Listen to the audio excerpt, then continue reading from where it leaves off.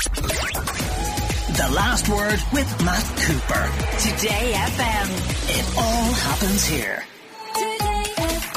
How many climate action plans have we had? Well, the government has signed off on the details of the existing one today, and in it we have things like a target of reducing the total kilometres driven by cars by a fifth between now and 2030.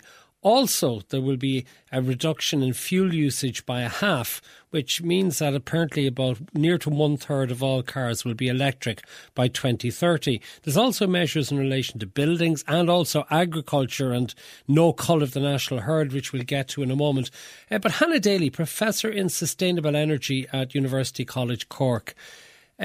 These ideas for reducing car usage, how realistic are they, given the growth that we have in population and the amount of people at work? Hi, good evening, and thanks for having me on. When we look across all the many hundreds of actions spelled out in this plan, many of them seem, unrealistic or unachievable. Many of these things no other country has done in such a short space of time. So, but we're just coming out of COVID. We developed a vaccine in a year. We managed Brexit. We managed, to get through COVID with huge innovation and with the right leadership and with the right kind of drive and societal sort of push for this. These aren't things that we kind of think we should do or can be nice to do. These are the actions that we have to achieve and that we have to figure out how to achieve to keep our climate safe and to to get the best for everybody to improve people's well-being, because traffic and motoring, they're not some sort of nice pleasure. The cost of cars is crippling for many families. Many families need to have two cars to get by.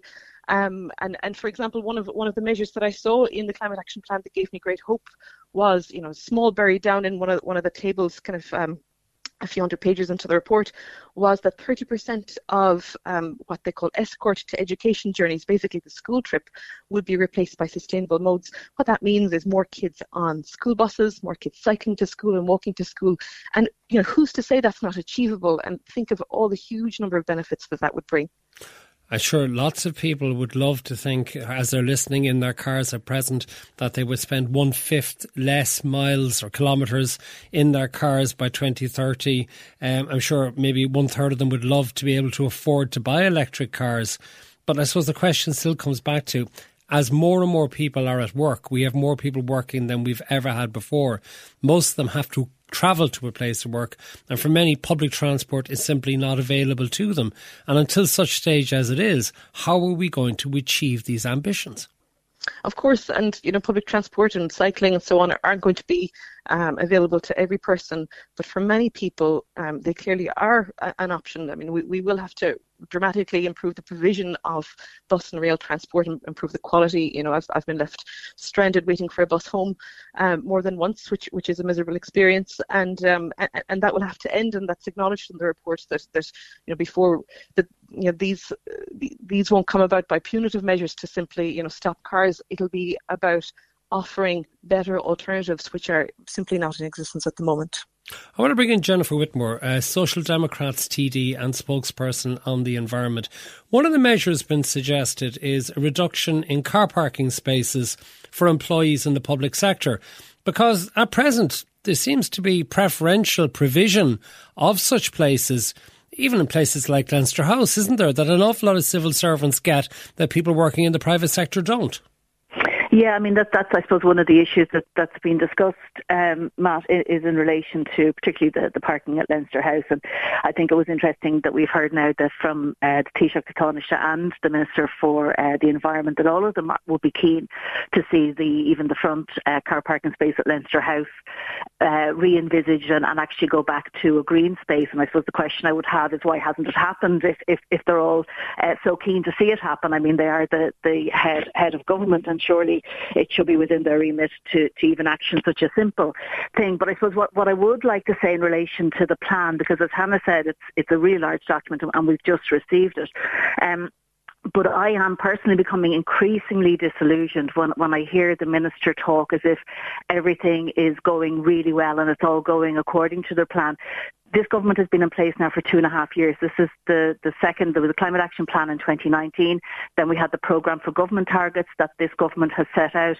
And now we have this plan. But the reality is, to date, the government has not met any of the targets that they've set out in relation to climate. Our emissions are going up. Last year, they went up by 5.4%. when they were actually meant to be dropping by 4.8%.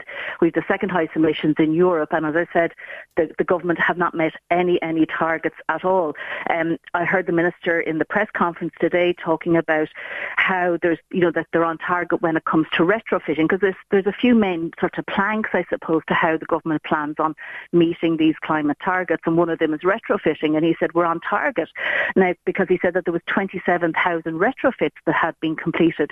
The reality is the target that the government has set is for 500,000 retrofits to B2 level, and there's actually been 6,000 of those done this year. When you're talking about 500,000, right? So there's no way could anyone say that we're on target to meet 500,000. 400,000 heat pumps are to be installed by 2030. This year it was 1,340. 945,000 electric vehicles. This year to April it was 58,000 electric vehicles on our roads. So I think the reality is that, we can have this new climate action plan coming in today, and I absolutely, and I've said this to the minister, I would love to think that the government have this under control, because we need for them to have it under control. We need, as a country and as a nation, that they are managing our climate actions properly. Sorry, Jennifer, there's a couple of other things here. For example, solar panels on all new residential buildings, public buildings, and where possible schools by 2025.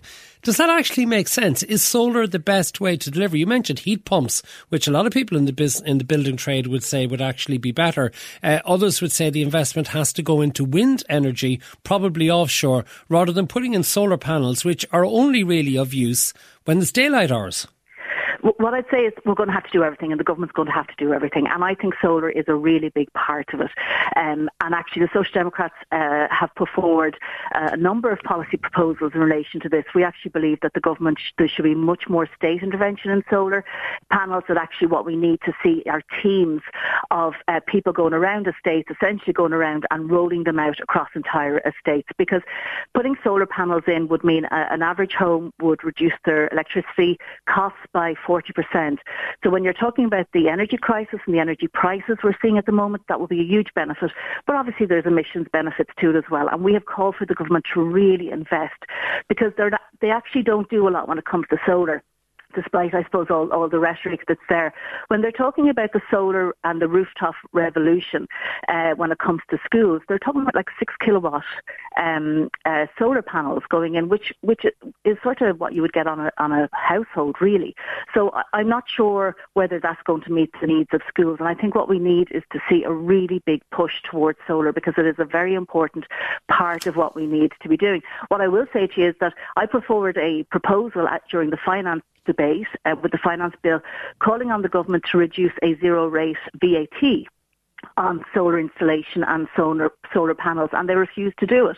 It is now something that the EU is encouraging states to do, and this government refused to bring in that zero rate VAT. Jennifer, so what I would say, though, Matt, before I go, is so we can have all this rhetoric, we can have all the plans, but if the government isn't actually doing the actions and showing us how they're going to meet them, it's just going to be another plan that ends up sitting on someone's shelf somewhere. I'll be back to you in a second, Jennifer, but I want to return to Hannah Daly, Professor in Sustainable Energy at UCC.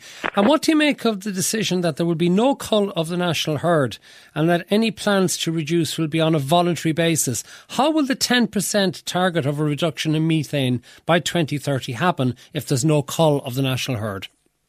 Well, again, that cull is a very emotive kind of word. So is the national herd. It's not a national asset.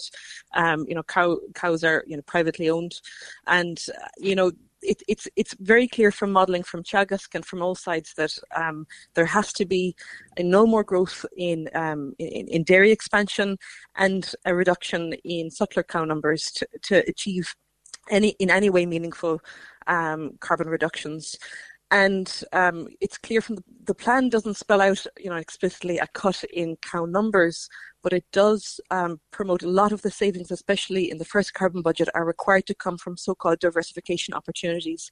And that means incentivizing farmers to switch to less carbon intensive activities. And there's lots of win-wins here, both for farmers, for diversified income streams, and for nature, not just the climate, but for air, water, ecosystems, and for reducing greenhouse gases.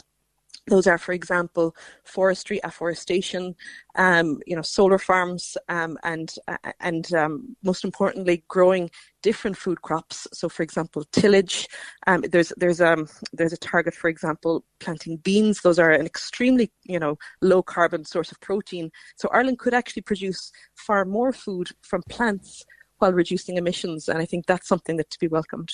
Jennifer Whitmore, you're critical of the government not doing enough as you see it, but could it be that the government possibly feels it's doing as much as it can because of public attitudes? Because certainly an awful lot of the text messages that are flooding into the show as we speak are very hostile to the idea of having to reduce car usage or been restricted in car parking. Are you still there, Jennifer? Oh, we seem to have lost Jennifer. Well, Hannah, can I put that to you? I mean, how difficult do you think is it to persuade people of the benefits of all of this? I mean, you're convinced, but it seems that a lot of our listeners are not. Yeah, look, the first step is real leadership here. And even though the Dáil car park, discussion point is really tiny in terms of emissions, and Martin made that clear, it's really important that the public sector and leaders, like the political leaders, start by meaningfully reducing their own carbon footprints and the actions. And the plan does kind of outline where the public sector will lead on this. It's very important, for example, even in flights, that they're explaining, the choices around when they're using different classes of flights, because people won't get on board with this unless they perceive the actions as being fair, unless there's a fair burden across society. And this is where we need to get, the question of who pays, the just transition right, and as well communicating to people that climate change is a huge problem. And I think that there's still a big understanding gap here. This is not something about far off places and future generations. Climate change is here, it's now, and we have our foot on the accelerator of climate change. And I think leaders are probably understandably reluctant to lecture to people. But for example, take COVID. They were very clear about what the dangers of COVID were, what people could do to limit the spread of COVID and what the solutions were. And so I think hopefully we're starting to see a turnaround in that communications, that people have to understand, what we're doing, what we're doing when we're emitting greenhouse gases. It's permanently destabilizing the climate. It's not some sort of kind of woke trend. Okay, well, we'll leave it there. Professor Hannah Daly, Professor in Sustainable Energy at UCC, and Jennifer Whitmore of the Social Democrats. Thank you for joining us. The Last Word with Matt Cooper. Today FM. It all happens here.